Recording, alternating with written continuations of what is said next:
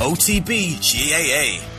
I think it has become a little bit sanitised. You need somebody to bring a bit of colour and wit and enthusiasm.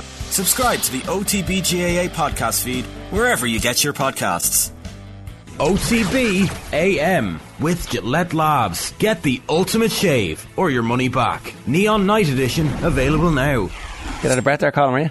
No. Totally calm and composed. There you ready go. for this great slash. Sarah, how are you? Good morning to you. I'm exhausted. Up and down the country. I was in Ennis yesterday. Worth every single mile. Right. So, we were talking about this a little bit earlier on. Colin was giving out about the work rate of the Cork forwards. And they just got beaten by a point by Clare in a game where Clare have reasserted themselves as the natural pretenders to the crown of Limerick. I woke up this morning cross. Did you? It was the game that Cork didn't play well in and could have got a result. Right. So that first half, horses for courses. Bit surprised Pat Ryan went with Harnedy, Lehan, Horgan, because Adam Hogan and Rory Hayes, the speed, the pace, it was a game for Shane Kingston. It was a game for Robbie Flynn, but we obviously didn't have it. But it was a game for pace. And I think when I looked at the second game, and I'm going to do a juxtaposition here. Tip brought in Seamus Callan late, gets a score. Graham Mulcahy comes in late for Limerick, gets a score, gets the hand pass off for Tom Morrissey. Cork didn't hold a man back, didn't hold a Harnedy back, a Lehan back or a Horgan back, and then they had nothing to bring on. And I know Kingston came on late, but he came on too late. Okay. And yet it took a 74th minute winner to win it. I know, but this is the problem with Cork. They do sublime things because they've done ridiculous things. And every game they've to come up with something incredible to bring them back into a game. If you remember against Tip a couple of weeks ago, they had a mad high press to get the 2 late goals. And then against Clare, they didn't do it. So Diarmuid Ryan ends up being the saviour for Clare because Cork went away from what got them a result against Tip and got them a result against Waterford. Is Robbie O'Flynn's mission for the next 6 weeks, basically, is that going to be season defining for Cork? Yes, absolutely. Yeah, I think the pace that cornerbacks now have, evidently Clare have massive pace. Cork needed inside forwards with massive pace, and they went with, I suppose, consistency and the bigger physicality. But Cork didn't show that yesterday. Right. And Clare were walking out with the ball. They were walking into midfield, and I genuinely mean walking into midfield. And then they were being allowed to pick and choose the shots that they brought into their forward line. And for the Cork backs, it must have been incredibly frustrating to see the Clare lads walk out with the ball and deliver ball of their choosing. And considering the pressure that was being applied to Patrick Horgan was lucky to stay on the field because he was being roasted by Hayes in the wings, in the corners. He was only getting meaningful ball around the square, and that's where he got his scores. We got a question earlier actually about Pat Horgan. Is he a passenger off the ball too much? Yesterday he was, and previously against Waterford I thought his work rate was better. He was going back further the field, he was more interested in the game. Yesterday from the outset I think Rory Hayes got into his head, but late on, and this is what my dad said to me, the best players can find scores, and he mixed the sublime with the ridiculous yesterday. Just to give everybody an update on where we are with regards to this, right? So the final games are next Sunday in Semple Stadium in Thurles. It's Tip against Waterford, and obviously we assume the Tipperary is going to win that because Waterford are have not been at the race. 6s and 7s, yeah. And then it's Limerick and Cork in the Gaelic grounds in Limerick. They throw in at the same time so that there's no significant advantage to throwing in later. And because of the 2 draws that there are now in the results, Clare have 6 points and are through.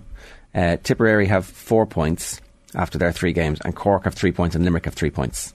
So we could still have the All-Ireland champions going out. Would I be right in saying no? If they draw, Cork have slightly better scoring. Yeah, it's 8-1 right at the minute. If Limerick win, they're through. Yeah, so this is Cork's Munster final next Sunday.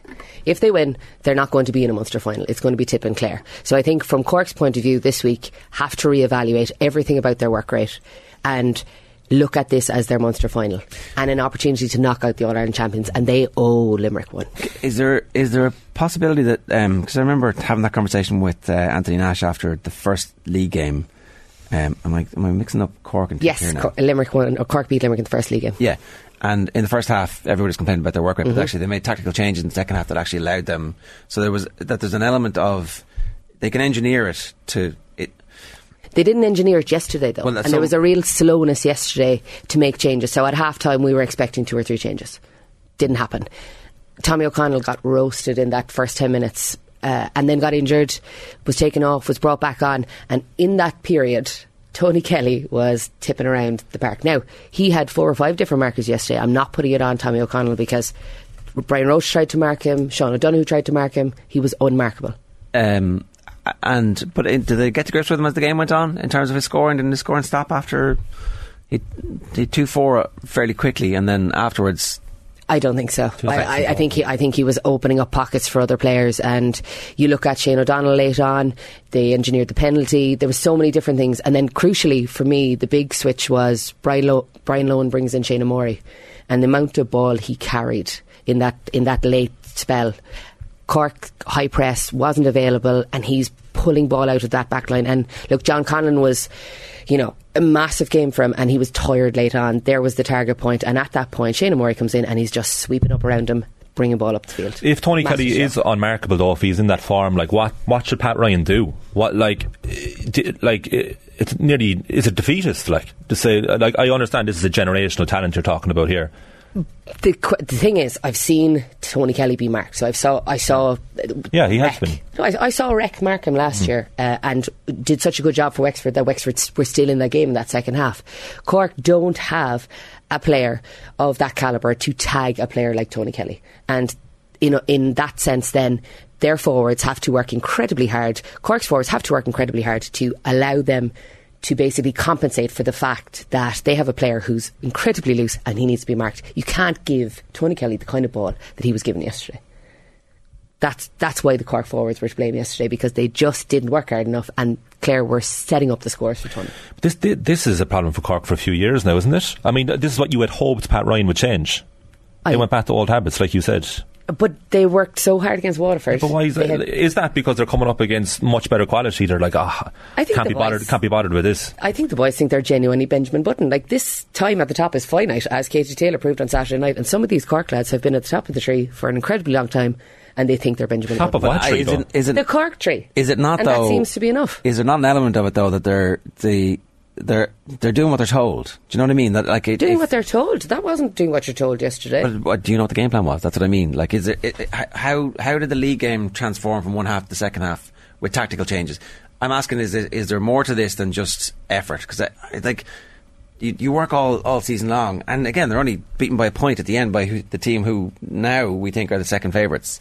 I'm talking about hands on their hips yesterday and lads being able to walk out the ball. Late on in the second half, John Conlon actually gets to walk 3 steps and then decides whether he wants to lob it or give a direct pass to hand. And so is that positioning? They've gone zonal instead of with a press. Do you know what I mean? But you see, one can't go and the rest sit. Well, so then organisationally, that's a tactical thing as opposed to effort, I would argue. It's both.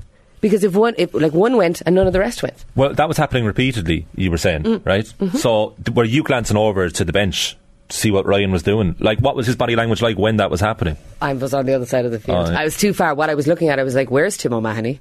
Where's Shane Kingston? Where's Jerry Mellerick? I was looking for Brian Hayes. I was looking for Patrick Power.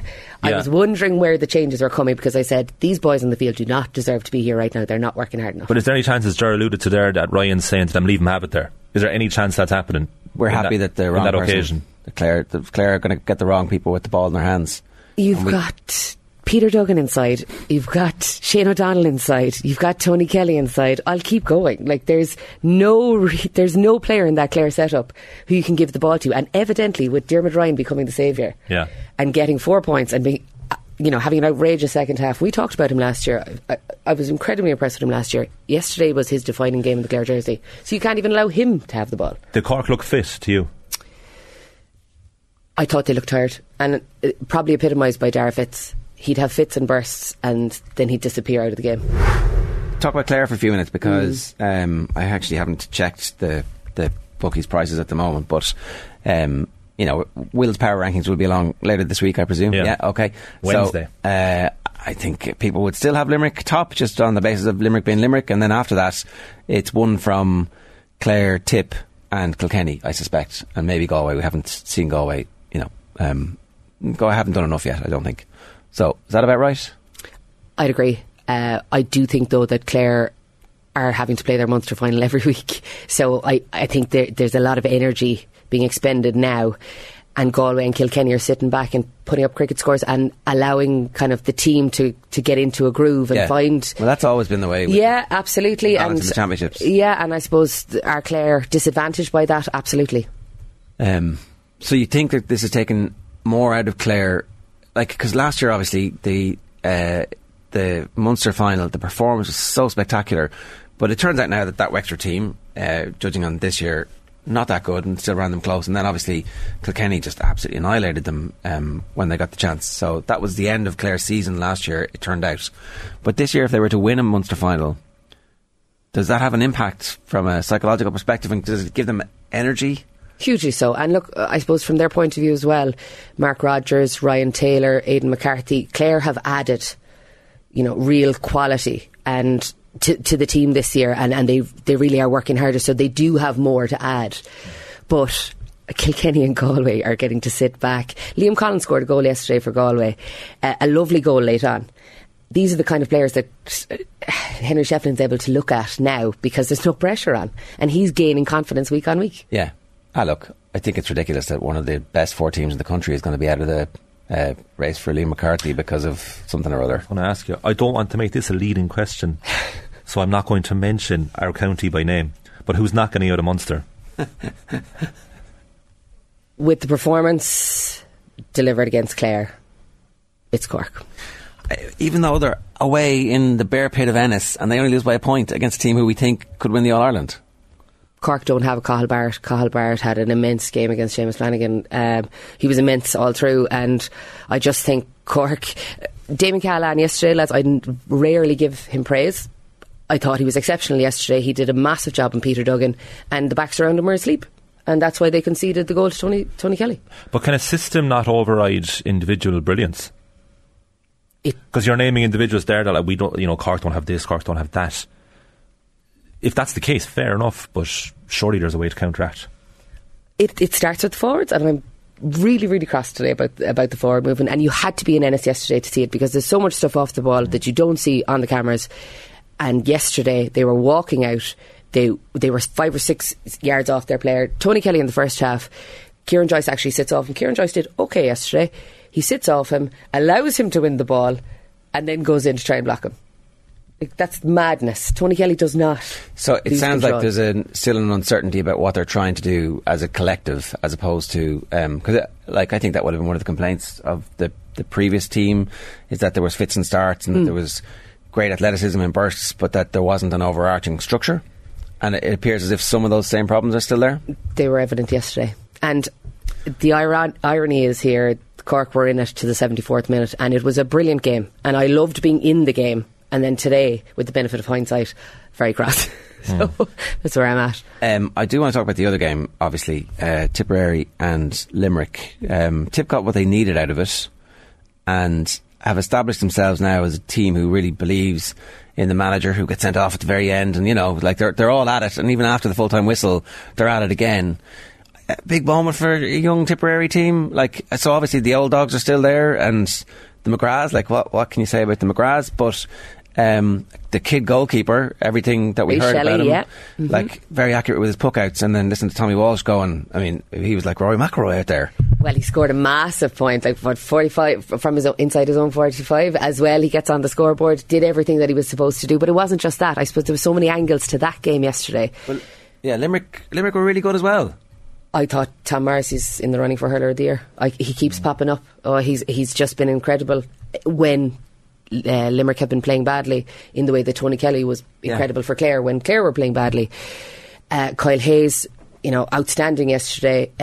With Cian Lynch struggling, and lots of different people have now said that Cian Lynch isn't looking as good as he was in the league, because in the league, I said, geez, he's absolutely, he's pinning this team together. Is it time to bring Kyle Hayes into centre forward? And unfortunately for Cork, Limerick could decide to put Kyle Hayes centre forward next Sunday. And that could be a big problem for Cork that they haven't dealt with at all this year. How have Limerick found themselves in a position like, the all-conquering hurling team of the country akin to Dublin footballers a few years ago? How have they found themselves in a situation where yesterday they could have exited the Munster Championship? There's these legacy moments that Dublin had when they were playing Mayo over the years and before they obviously reached the 6 in a row. Limerick missed yesterday an opportunity to get to to achieve a 5th Munster title. They had 4 in a row. They were going for 5. It hadn't been done before. That's in the back of their minds yesterday, and they've now missed that opportunity.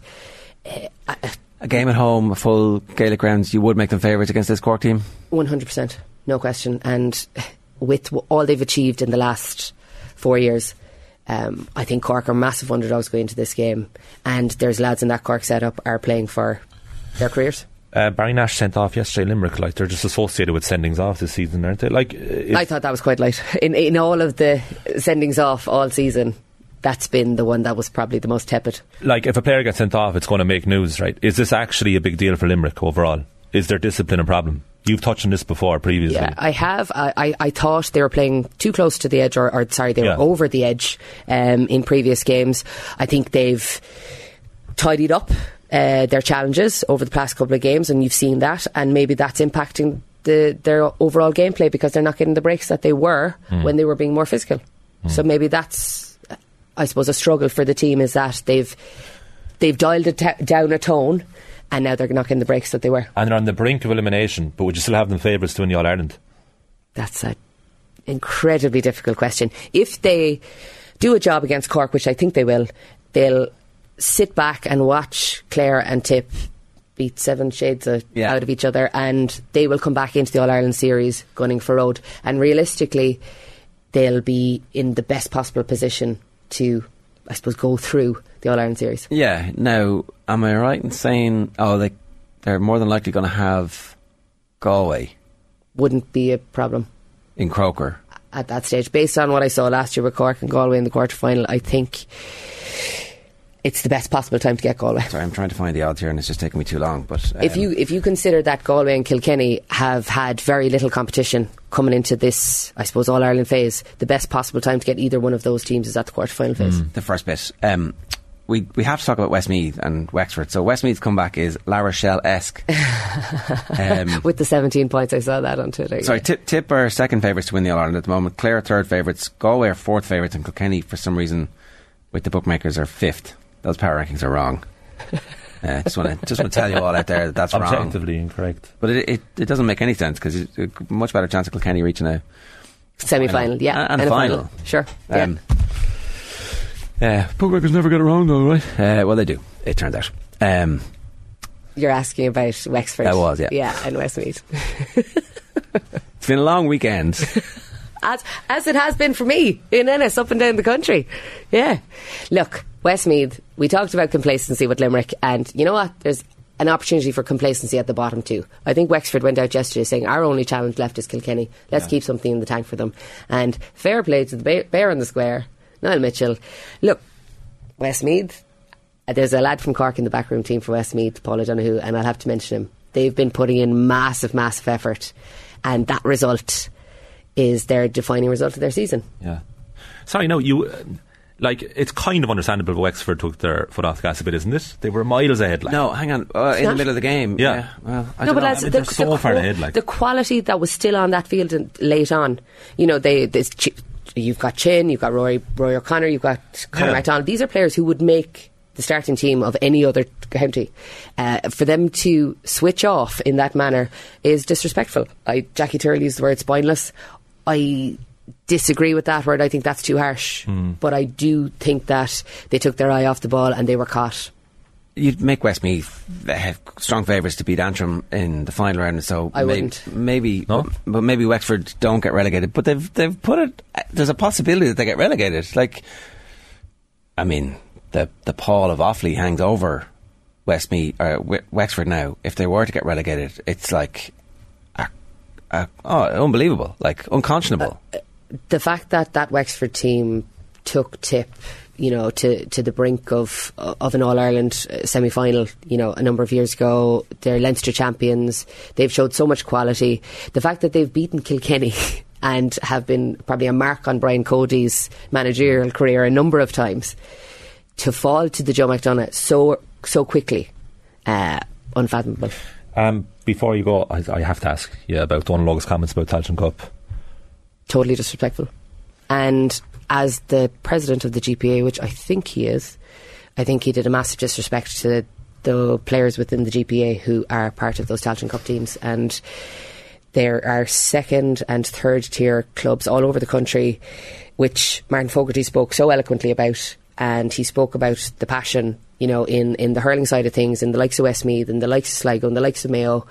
The same applies in football, and they have to be given equal store, certainly from a player's perspective, and that's what Donal Óg has been first and foremost. And I'm incredibly disappointed that he took the opportunity to take a cut when there wasn't a need to.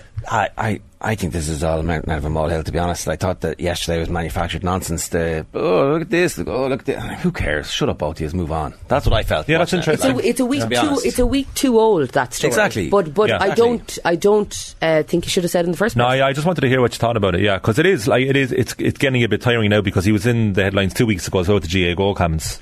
But, you know what I mean? I mean, technically, his point, which he was making yesterday, which was very laborious, and the accusation of not being quoted properly was ridiculous. Nobody wants to be in the Tailteann Cup, really.